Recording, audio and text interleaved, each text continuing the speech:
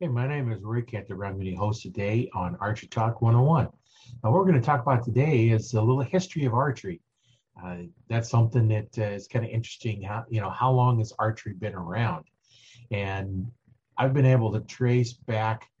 The oldest known traces of archery was discovered in South Africa, dating back 64,000 years ago. That's amazing that long ago they have had archery.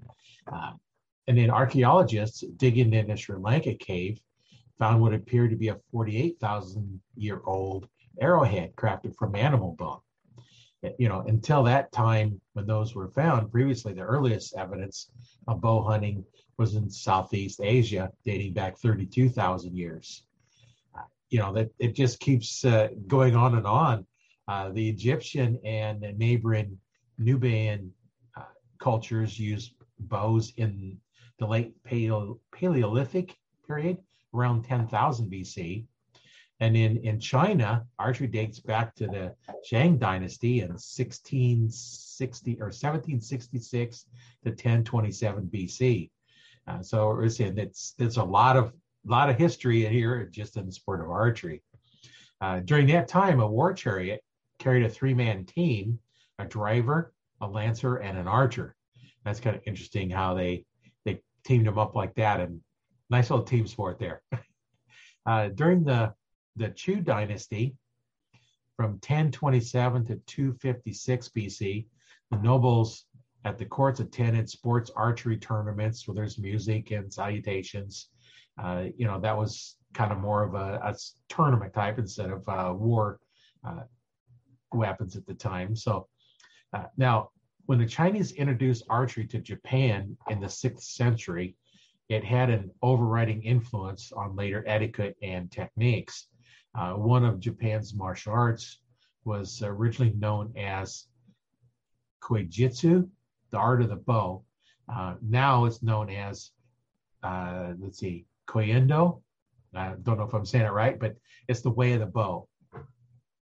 The modern version of the bow, the archer used a series of steps before moving to the firing line. They go through a certain process to get mentally and physically prepared to shoot, and then they step up to the firing line, and then they would draw their bow and go through the process. It's the same thing. They do the same thing over and over and over. So it was just kind of a instinctive thing that they would build up.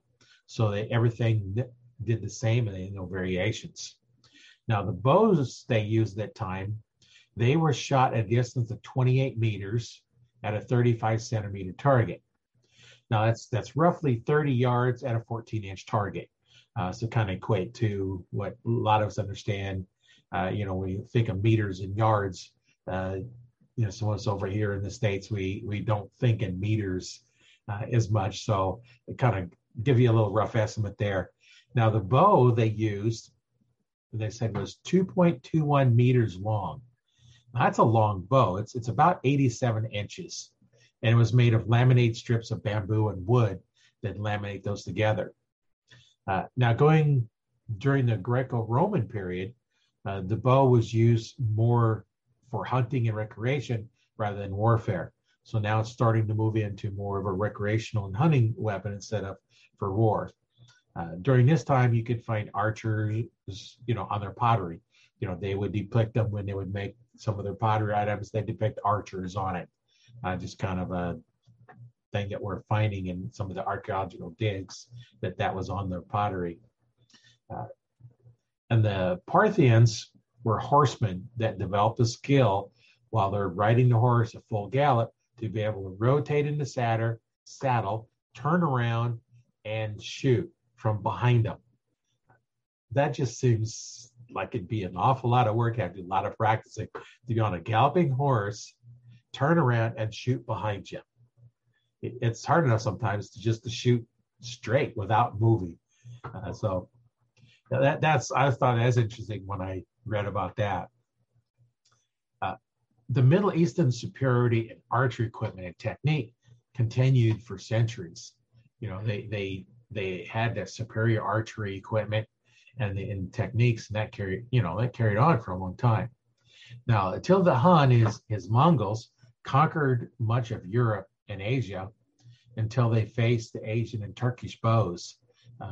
They were highly effective, and the record shot with a composite Turkish bow was close to 900 yards. Now think about that, 900 yards with a bow. Not how effective you'd be at hitting a specific target, but at times when you have lots of arrows coming, you don't have to be accurate. Just that number is going to be, quite a sight to see.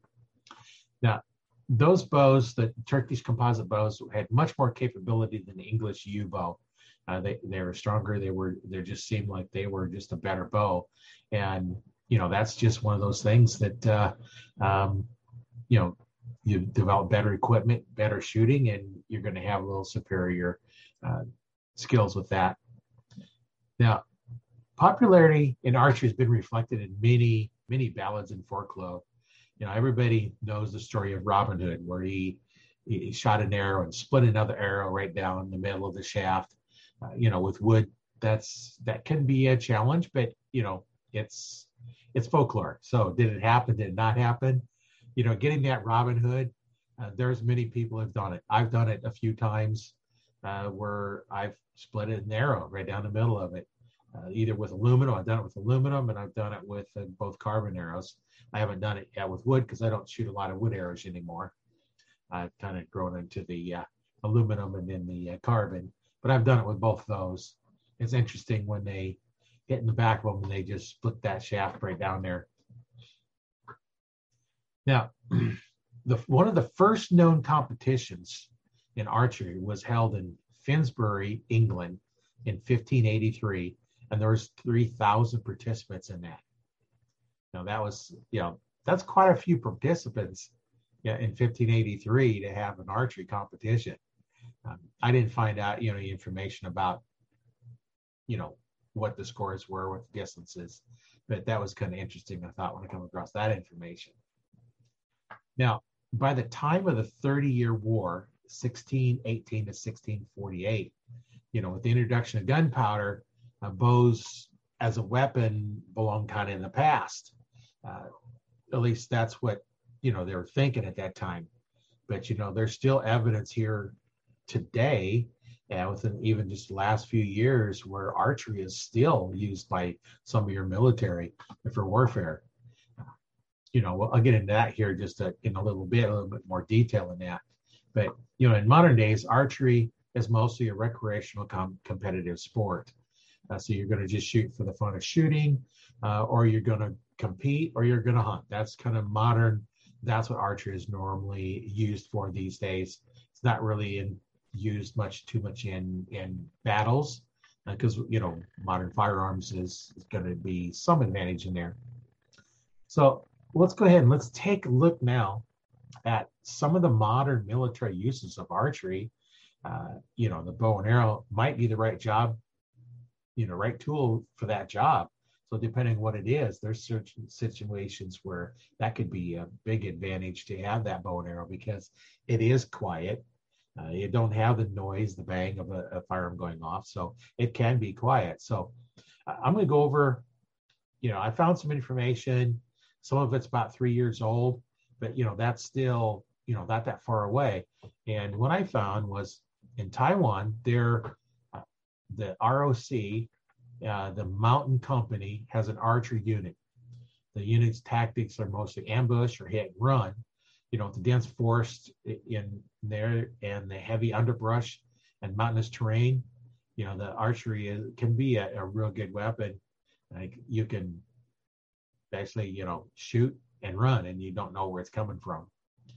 China uses crossbows for several operations, usually in border and civilian suppression, because it's quiet. It's a nice alternative to firearms at time. Now in Vietnam, during the Vietnam War, a group of Vietnamese soldiers, nationals, were in a group. They fought with the U.S. military. They used crossbows against the Viet Cong. Now, it was rumored that the Green Berets found these effective ambush and hit and run techniques, effective, but I haven't really found any evidence yet that they actually used them. The Green Berets used them, but the Vietnamese nationals, they use them because it is a quiet, effective weapon, especially at close range in jungle areas. Another modern usage.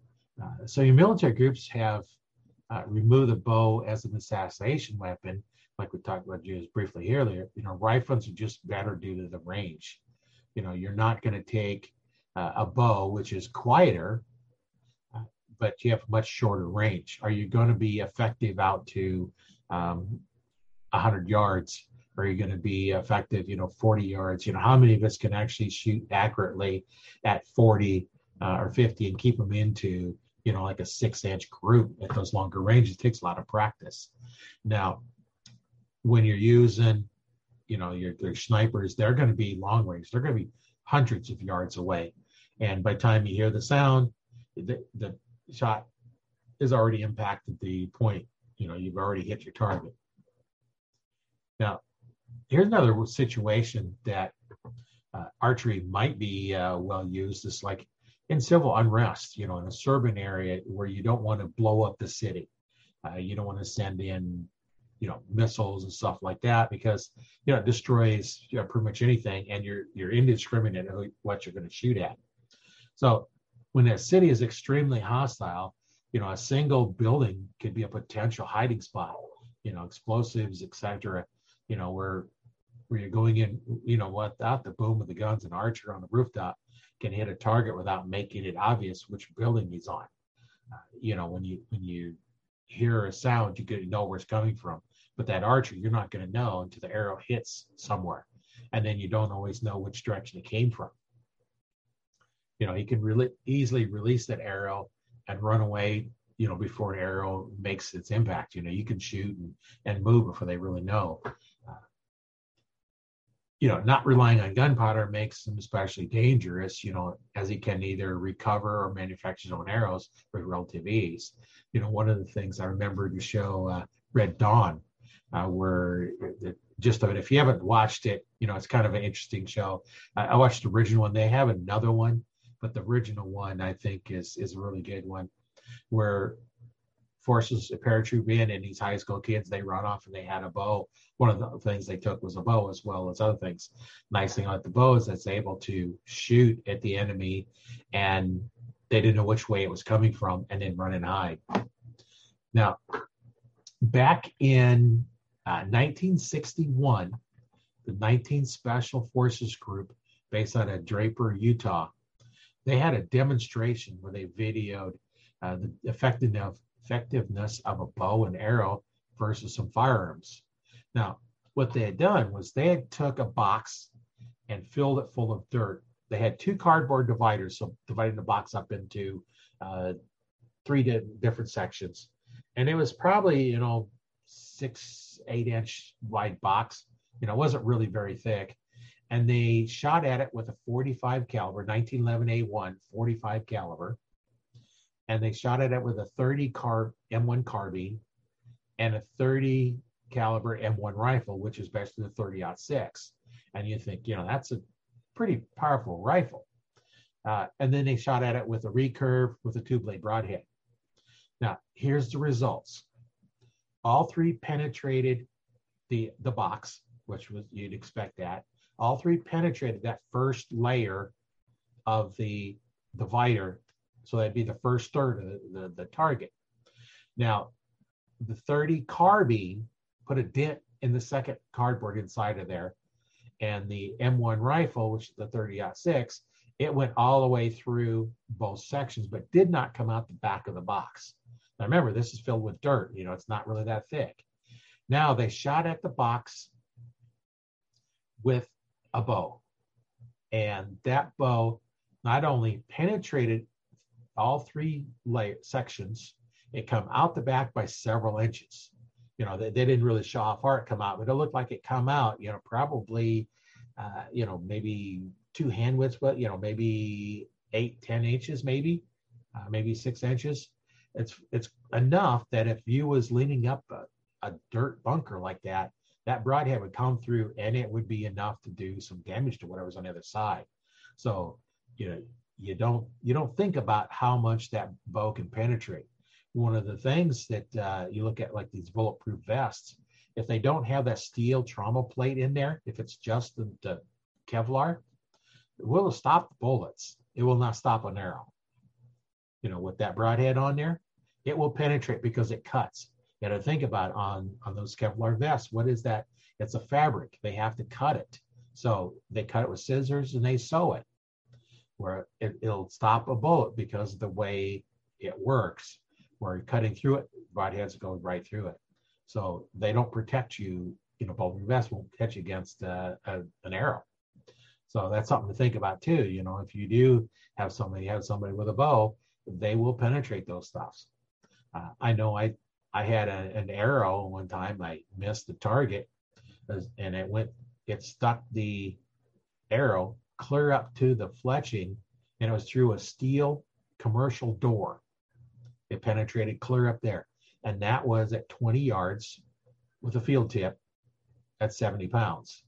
And it penetrated that steel door. And that's a commercial door, not, the commercial ones that are, that they're nice and thick. It's not the residential ones that are fairly thin. And now there are some archers that, really inspiring, inspirational to other archers. And I'm going to give you an example of a guy that was born in 1982. His name is Matthew Stutzman. He was born with no arms, and he competed in the 2012 and 2016 Paralympics and won silver in 2012. Now, remember, he's drawn it with his legs. He has no arms. And then he has the release is by his jaw, and then he can just move his jaw and fire it. So that was quite interesting to watch that. I watched the replay of that, a YouTube video I watched, and that was quite interesting. And the guy he was shooting against only had one arm. Now, I was at a competition here locally, and I seen two different guys walking around with a bow. One had the right arm missing, and the other one had the left arm missing, clear at the shoulder. So they only had one arm. They didn't have a stub or nothing, and they were shooting. And what they would do is there's a little chew tab or bite tab. They'd bite on that and then use the other arm to pull it out. And ready, they just release the jaw to shoot. I didn't ever see how they shot and how well they performed, because I was doing other things. I was helping put on the tournament, so I wasn't able to go through and actually watch them shooting and see how they did. But that was quite interesting. So just a little quick summary. The oldest known archer is 64,000 years ago, and it was South Africa, and can still be found, and it's still found in modern warfare. Up to a few years ago, there are still armies that are using crossbows and longbows. Now, archery today is mostly used for hunting, competition, recreation. It's not normally used in warfare. It's the problem with that is it's a little bit harder to carry a lot of ammo with you, and it takes longer to shoot. So, sometimes it's not really that, but archery is so much fun, and just doing for recreation is really, really nice to do. It's a lot of fun. One of the things you got to do is remember, when you're shooting a bow, you have to be relaxed. So a lot of us use it for stress relief, because we go out, we shoot, we have to completely relax. The only thing we're thinking about, we're concentrating on the target, everything else goes away. So it's a nice, relaxing sport for those of you that are doing it. And if you're listening to this podcast and you're not much of an archer, get with one, find somebody that will give you a chance to do some shooting just to see, it might be for you. And those of us that are archers, we kind of already know that. So, and we're always glad to help people. And, archery can be started at any age. There's no upper limit or lower limit. The lower limit would be, are they able to hold a bow and actually draw it back? There's kids 3 and 5 years old are shooting. I know all my kids started when they was, they'd all been shooting by the time they was 5. So that's a lifelong sport. And I know archers that have been shooting for 70 years. I've got in the Archer Talk 101 Facebook group, we have one guy that's been shooting for 70 years.